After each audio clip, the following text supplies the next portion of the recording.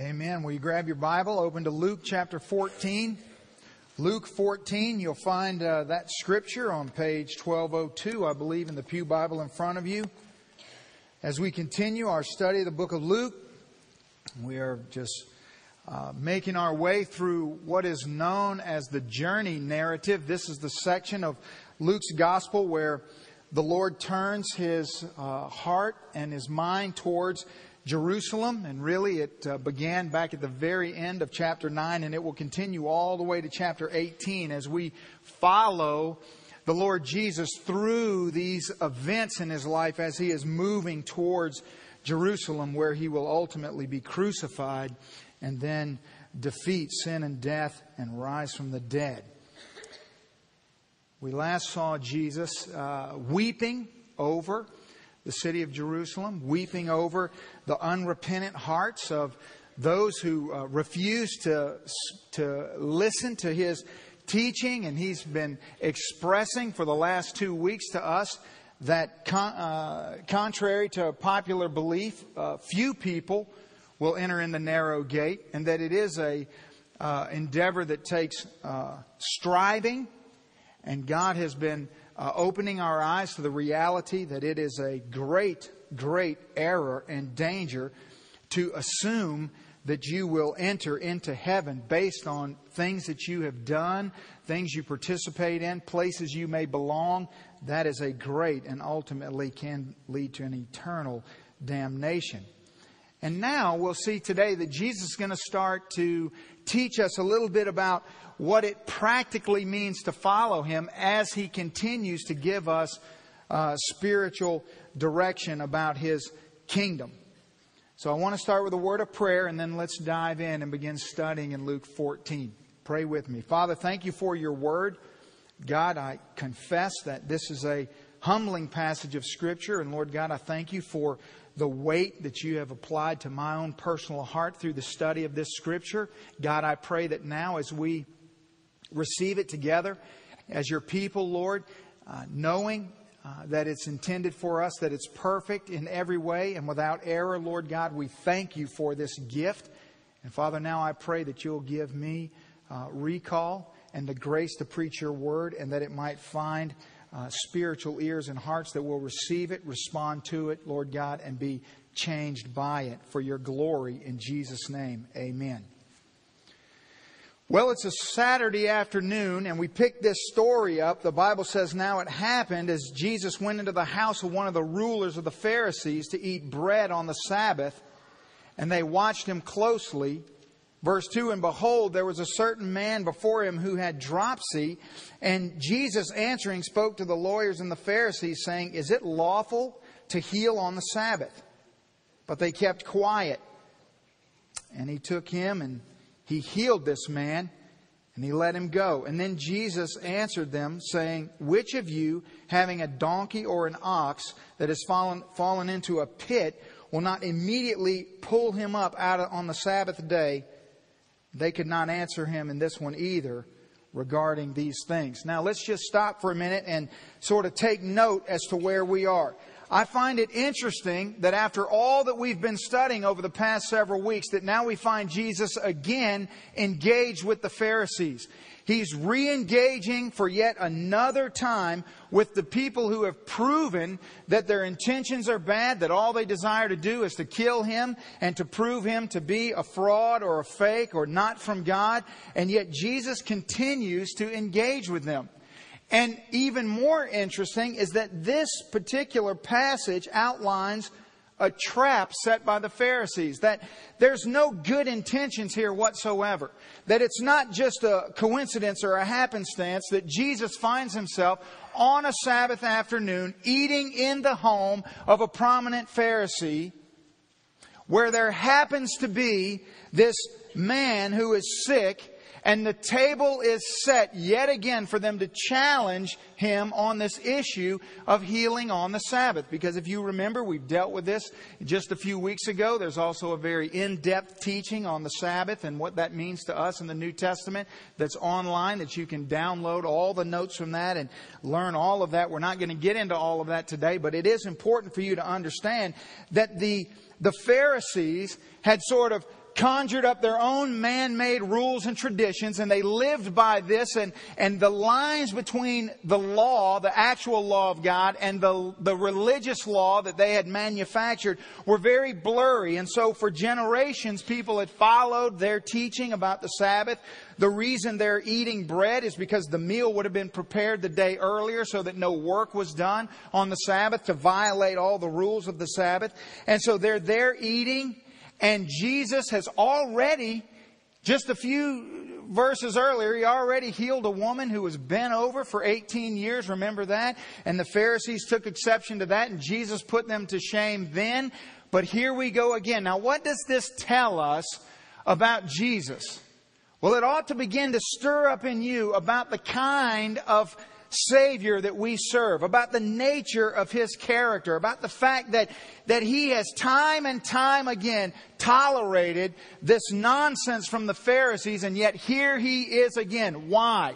We know that He knows exactly what's going on. We know that He's not going to be tricked in any way, shape, or form, and yet He plays along with them out of the grace and mercy of His heart.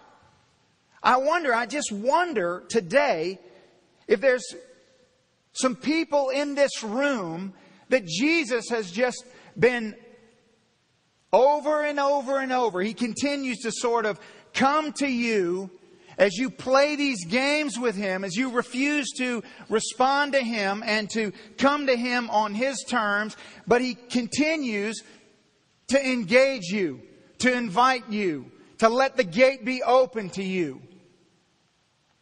You see, this is the character and the nature of the Lord.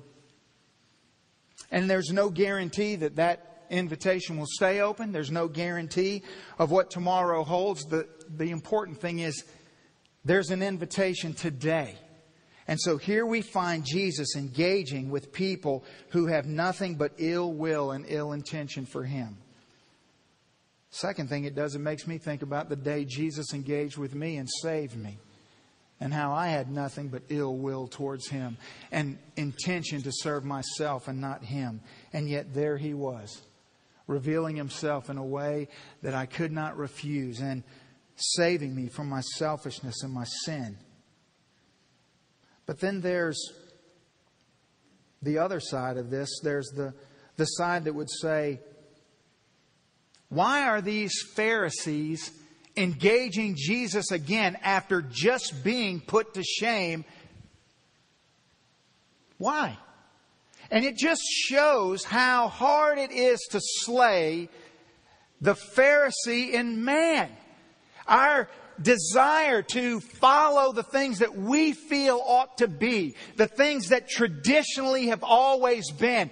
And we blur the lines between what the Bible says and what we think ought to be. And it happens all the time. And even though they have just been put to shame, here they are again because they won't refuse. The flesh does not die easy. And so here we are at this setup, this trap, if you will. Now look at exactly what happens here. The Bible says, and now it happens as He went into the house of one of the rulers, prominent Pharisee, to eat bread on the Sabbath. They watched Him closely. They're watching Him to see everything He does to set Him up so that they can put Him in a position so He'll violate the law and then He'll be exposed as a fraud. Verse 2, but behold, there's a certain man there before Jesus, and he had dropsy. This is a disease I remember as a very young Christian encountering this word, and I kept imagining somebody who just kept falling, dropsy. But that's not at all what this is. That's just the way my brain works sometimes. That's not at all what this is. Dropsy is really it's a condition that is a response to like organ failure normally, where fluid builds up in an individual. And so this person would have been bloated with fluid, probably had some heart failure or some other issues, and the fluid was building up in him. I found it interesting as I studied the historical Hebrew view of dropsy that the Pharisees considered anyone who had this condition unclean.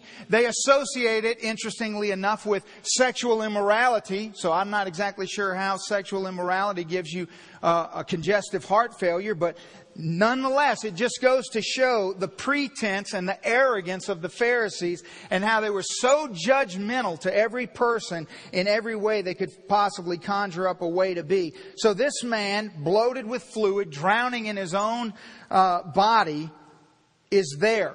Now, he wasn't there because he was invited. They wouldn't have had an unclean man in their home eating with them. He's there as the bait. He's there to set Jesus up. That's exactly what he's doing there. And so notice there's a couple questions and a couple responses. Notice in verse 3. Question number 1. Jesus asked them, saying, is it lawful to heal on the Sabbath? Because Jesus knows the law. He knows what the Bible says. And he also knows the nonsense that they've created. And so he simply asks them that. And now suddenly the tables turned and they're silent. They can't answer. And why? Because what are they going to say? Ignorant as legalism is, it is amazing how it blinds us. They come to trap Jesus and in an instant find themselves in their own trap. If they respond that it is not lawful to heal the man on the Sabbath, they will come across as being uncaring. They just got shamed earlier for that. The people would say, well, what sort of religious leaders are you that you don't even care about those who are sick and afflicted? But if they don't uphold their law, then they'll be seen as liberals. They'll be seen as being soft in the law. And, well, their whole identity is based in their ability to keep the law, so they can't do that. So how do they respond? Silence. They have nothing to say. So I find it interesting in verse 5 that the Bible says, then Jesus answered them saying, well, actually what that means is Jesus broke the awkward silence because they didn't have an answer. And Jesus asked another question. Well, since you can't answer the first one, let's try another one. And I'm not even going to be creative here. I'm just going to pull out the same question that I asked the last time we went through this little charade. And Jesus says, well, which of you, having a donkey or an ox that has fallen into a pit, will not immediately pull him out on the Sabbath day? You see, there was a provision in the law that if one of your animals was in need or in danger, that you could rescue the animal. Well, why is that? Well, because the animal had value. The animal was worth money. Now, we're not worried about the man who's drowning, but the animal, we need to move on that. We need to save an animal. We need to bring water to an animal that's thirsty. And so again, verse 6 says their answer, and they could not answer him regarding these things. Another awkward moment before the Lord. Now in chapter 13, where this account happens earlier, Jesus responds by calling them hypocrites in verse 15. He says that, does not each one of you loose his ox and donkey from the stall and lead it away to water it? Because they did. Of course they did. Those animals couldn't go all day without water. And so they would take care of their animals, but they weren't worried about a woman who was bent over for 18 years or a man who was drowning in his own fluid. Then in verse 17, Jesus said, and when he had said these things, all of his adversaries were put to shame.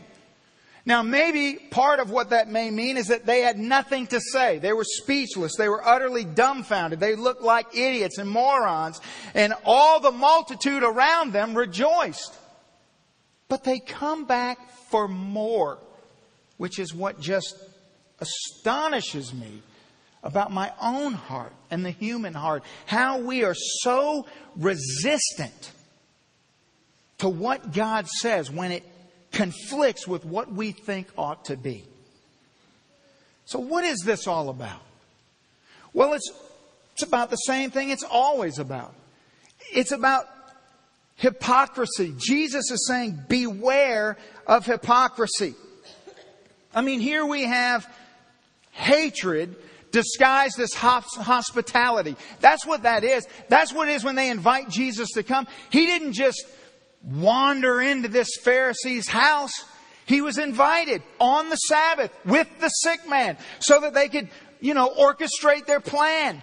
And so what looks like kind hospitality, would you come and dine with us, Jesus? We'd love that. Is really just hatred. It's hypocrisy. And we think about our own hearts and our tendency towards being hypocrites and how we hate hypocrisy in other people, but yet our hearts will lean that way in an instant when it's inconvenient for us to be authentic, when we feel uncomfortable or we don't want to. Have you ever invited somebody over to feed them a nice meal, to spend time with them, but you really wanted something from them? You wanted to build a relationship with them for your gain, or you wanted them to be in your home for some reason. See, it's just selfishness disguised as generosity. You ever concealed your dislike for someone with a smile? You ever bump into somebody in the hallways of church that you have dislike for in your heart, but you greet them with a warm smile? That's hypocrisy. That's hatred disguised as love.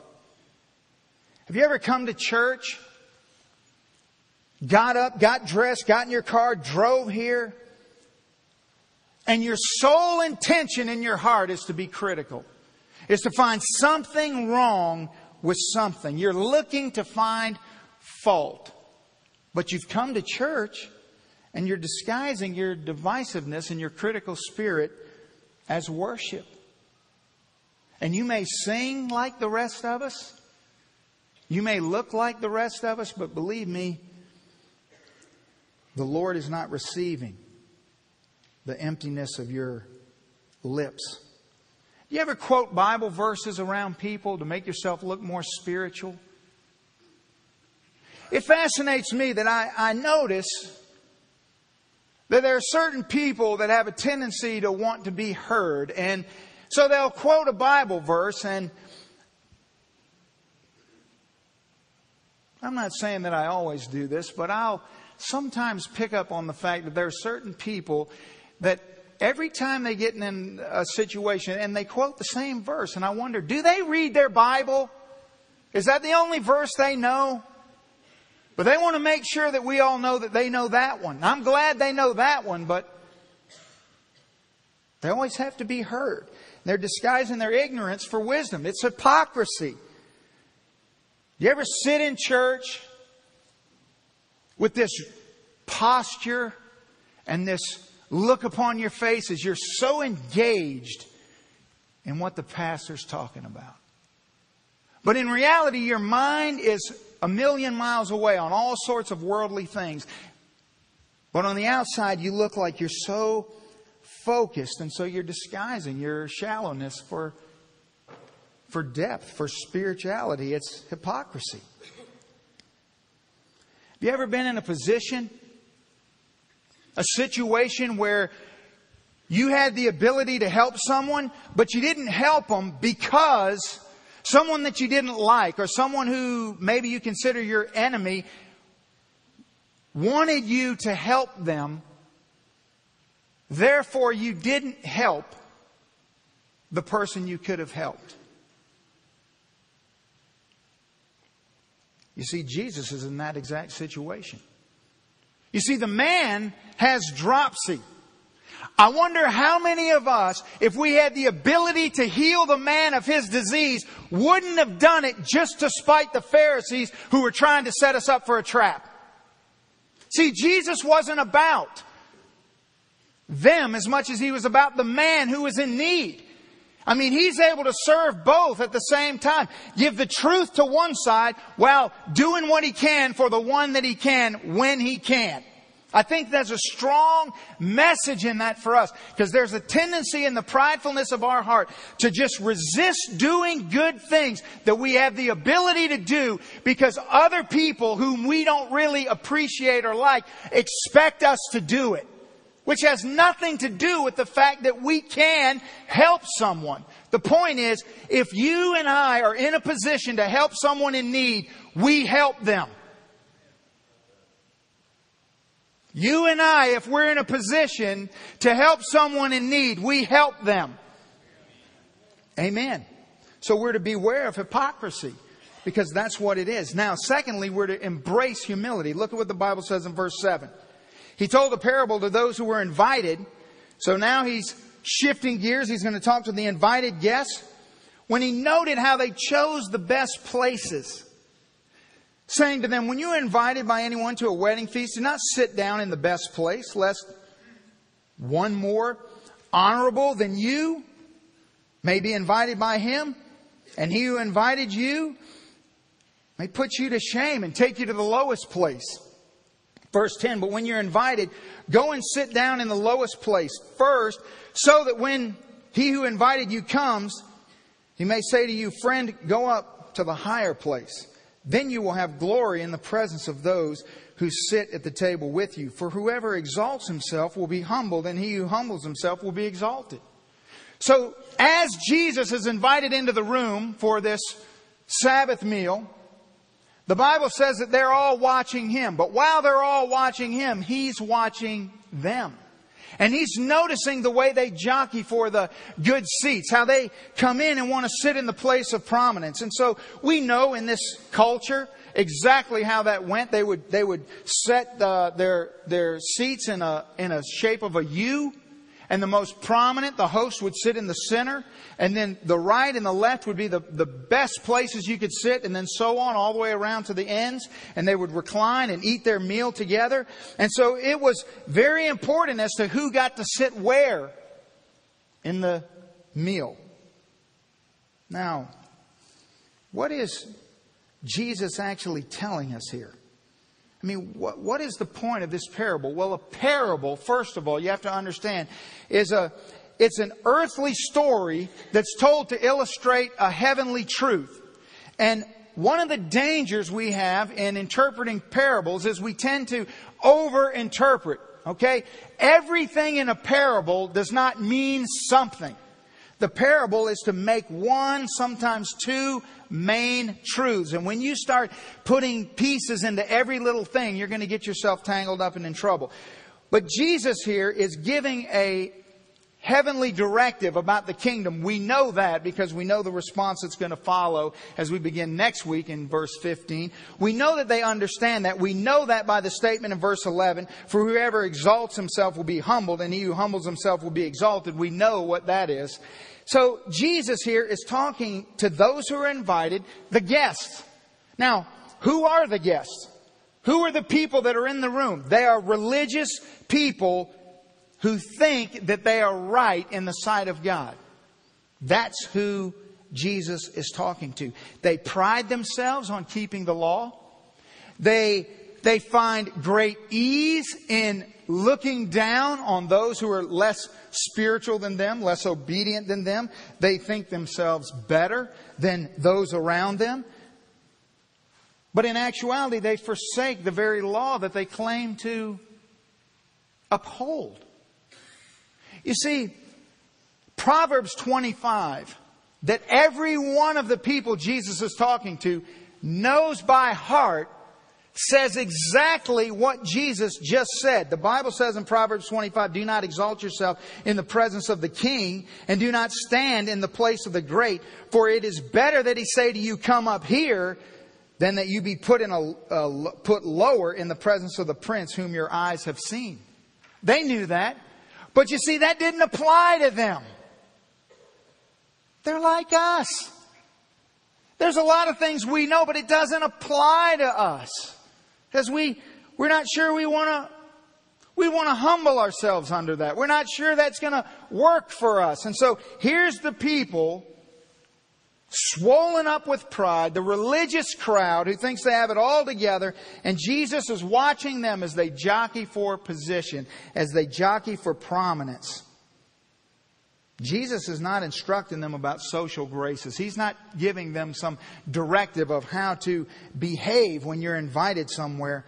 No, He's teaching them about the kingdom.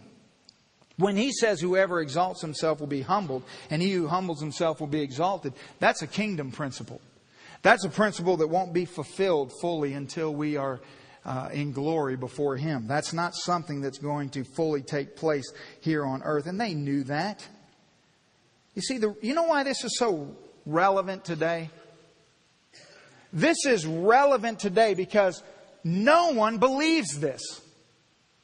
No one believes that to be last is really first. No one jockeys to be last. I mean, at the very best, we will accept the middle of the pack, but we don't want to be last. And if we're honest, it feels good to be first.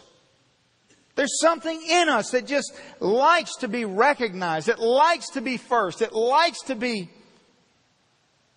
And Jesus said, oh, you're going to be surprised. You're going to be surprised. Some are going to be surprised when they bang on the door and begin to shout out all the reasons why the door ought to open and let them in. Only to hear, I'm sorry, the door is shut and will not open. I never knew you or where you are from. Then others of us are going to be surprised when we get to heaven. We're going to be surprised that the way we thought it was going to be is not necessarily the way it is. It's going to be better than what we could possibly think, for sure, for everyone. But we're going to be surprised in the sense that those we thought were great in the kingdom of God actually pale in comparison to those we overlooked and marginalized and gave little time to, because they'll be first. It's that firstness principle that just really just works on our heart. You see, I want you to see that there were people that were invited, okay? They were invited to come. I want you to see, secondly, that Jesus in this parable makes this a wedding feast. That's not just a slip of the tongue. He turns this Sabbath meal into a wedding feast. He says in this story there were people who were invited, and it was to a wedding feast. Then he gives this direction that some are going to be put to shame and some are going to be put to honor. And whether you face shame or whether you face honor is dependent on how you enter. Do you enter with humility or do you enter with pride? And isn't it interesting that all Jesus has taught us about entering the kingdom of God, all the negative illustrations He's given us, are all people trying to shout out and make known all the reasons why they ought to be there. But what's interesting is we don't hear anything out of the people who are there and who deserve to be there, who Jesus invites in and ushers up to the head table. You don't hear anything out of them. Why? Because they're humble. Because they're humble. Because they know they're there by the grace of God. They know that their works did not amount to anything. That's why they're there. I hope you know that this morning. So Jesus here is showing us that we're to beware of hypocrisy. We're to embrace humility. And then finally, He wants us to live out kingdom priorities. He wants us to apply this in the way we live, in the priorities of the kingdom in our life. Look at verse 12. Then Jesus said to him who invited him. So now we're not to the guest, we're to the host. Jesus looks to the host and He says, when you give a dinner or a supper, do not ask your friends, your brothers, your relatives, nor rich neighbors, lest they also invite you back and be repaid. But when you give a feast, invite the poor, the maimed, the lame, the blind, and you'll be blessed, because they cannot repay you, for you shall be repaid at the resurrection of the just. That's a mouthful. Jesus is not giving some blanket prohibition to family reunions. The reason we know this is obvious this morning. It would prohibit what we're going to do here this morning, because this is a very inclusive activity. If you're not in the family, you're not allowed to partake of this meal. So that's not what this is. He's not saying that you never do this. He's saying that make sure that you do what He's saying. He's saying make sure that you give meals and that you have feasts and that you serve those who are in need. That's what He's saying, that our values on earth ought to reflect the values of heaven. Now, it parallels to a multitude of illustrations in the Bible, but especially in the book of Luke. Luke 16 tells a story that gives great insight into what Jesus is saying here. The Bible says that there was a certain rich man who was clothed in purple and fine linen and fared sumptuously every day. But there was a certain beggar named Lazarus, full of sores, who laid at his gate, desiring to be fed with the crumbs that fell from the rich man's table. Moreover, the dogs came and licked his sores. So it was that the beggar died and was carried by the angels to Abraham's bosom. The rich man also died and was buried. Then here's what the Bible says in verse 23. And being in torments in Hades, or in hell, he lifted up his eyes and saw Abraham afar off and Lazarus in his bosom. And he cried out and said, Father Abraham, have mercy on me. Send Lazarus that he may dip the tip of his finger in water and cool my tongue, for I am tormented in these flames. But Abraham said, Son, remember that in your lifetime you received the good things, and likewise Lazarus evil things. But now he who is comforted, he's comforted and you are tormented. Now, here's what I want you to see here. Okay, I want you to take these two stories and put them together. I want you to see here that in this Luke 16, the story of Lazarus and the rich man, that the condemnation of the rich man is not the fact that he's rich. The Bible never condemns the fact that the man is rich. Nor does Jesus ever condemn the Pharisee for having a feast. That's so important to hear, American. The problem with the rich man is that he's clothed in fine linen and he eats sumptuously every day, and he overlooks the needs of the poor that are before him. This is the illustration. This is the problem Jesus is drawing out. So if we go back to Luke 14 and we look closely at what he says in verse 13, Jesus says, but when you give a feast. You see that? He says, when you do this. He's not condemning the fact that you have the ability to give a feast. He's condemning the fact that we're selfish and don't do this. That's what he's condemning. He says, when you do, invite the poor, the maimed, the lame, and the blind. 1 Timothy 6, Paul commands Timothy, commend those who are rich in this present age not to be haughty, nor to trust in uncertain riches, but in the living God who gives us richly all things to enjoy. No condemnation for having. That's not the issue. Paul goes on to say, well, what do they do? What do they do that have so much? Don't be haughty and puffed up, but in return, let them do good, that they may be rich in good works, ready to give, willing to share, storing up for themselves a good foundation for a time to come. That's the issue. So many times, what the enemy will do is twist this message in an environment, in a nation like this, into somehow there are people in this room who don't have. And then you immediately puff yourself up because you don't have and look down on those who have. And there are people in the room who have, who immediately start to think, well, is it bad that I have? That's not the issue. The issue is, what are you doing with it? That is the issue. So let me ask you this question. Who are the guests at the table of your life? Who are you doing life with? How is your life impacting the poor, the maimed, the lame, and the blind? You know, this past week I heard somebody say that just in the course of a conversation, they said, you know, it's hard to be at Michael Memorial. Now, at first, it kind of grated on me a little bit. I said, what do you mean? I said, man, it's a demanding place.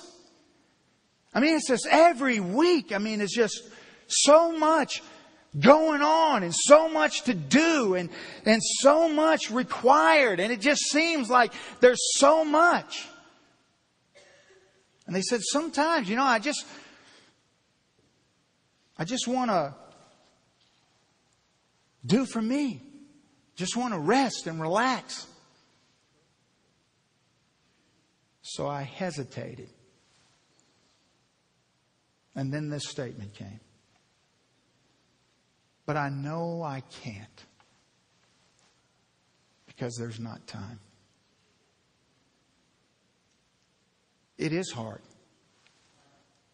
It's hard to be here. Because we want to do narrow gate ministry. We don't want to do broad road ministry. We want to do that which you have to strive to accomplish.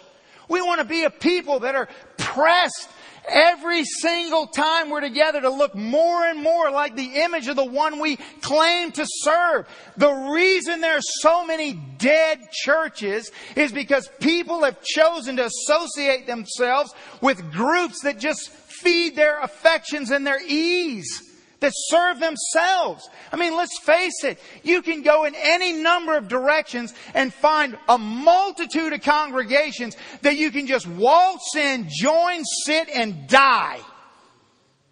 You can just write a little check, give something away, let someone else do the kingdom work, and just feel good inside. But at the end of that life, I'm telling you, if it's me and 5 of you, it will be me and 5 of you. Because in the end, narrow gate ministry is all that counts. It's all that matters. It ought to be hard. Because we're wicked. If it was easy, listen, anytime something comes natural to you and me, we ought to be very suspicious. Because that's the flesh embracing whatever that is. But when it feels a little unnatural, when it feels something pushing back on you, I say to people all the time, if there ought to be something. There ought to be something on your mind 24/7 that's bugging you about Scripture. There's always something. There's always a thorn in my side about the Bible. Always. Because I read it and I love it. I don't just read and go, oh, isn't that beautiful? It's hard. And it irritates me and it gets under me and it grates and works. That's what it's intended to do. If nothing's bothering you, you're not engaged. I want to strive to enter the narrow gate. There's nobody skipping through the narrow gate. There's nobody just sort of getting swept up in the moment, hanging on the coattails of somebody else. Oh no, it's one at a time. And there's only one way through, and it's through striving. So listen to me. Life in the United States is a feast. You need to embrace this truth. It's a feast. And God's not condemning the fact that you live in a feast. Because you didn't have anything to do with you being here at this time in this place. He did. Who gave you the opportunity to live in a feast? He did. The issue's not that you, please don't feel some guilt or shame because you live in a feast. What are you doing with your feast? What are you doing with it? That's the issue. Who are the guests at the table of your life? Where are you sacrificing till it hurts?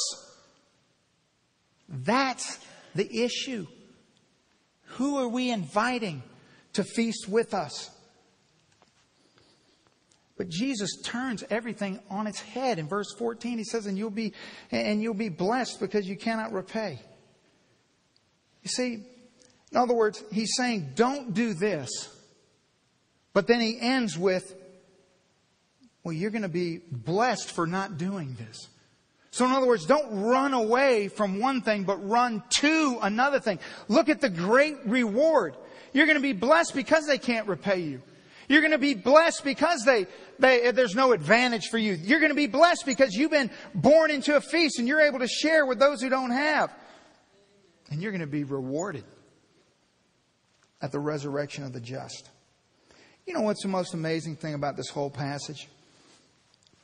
Really.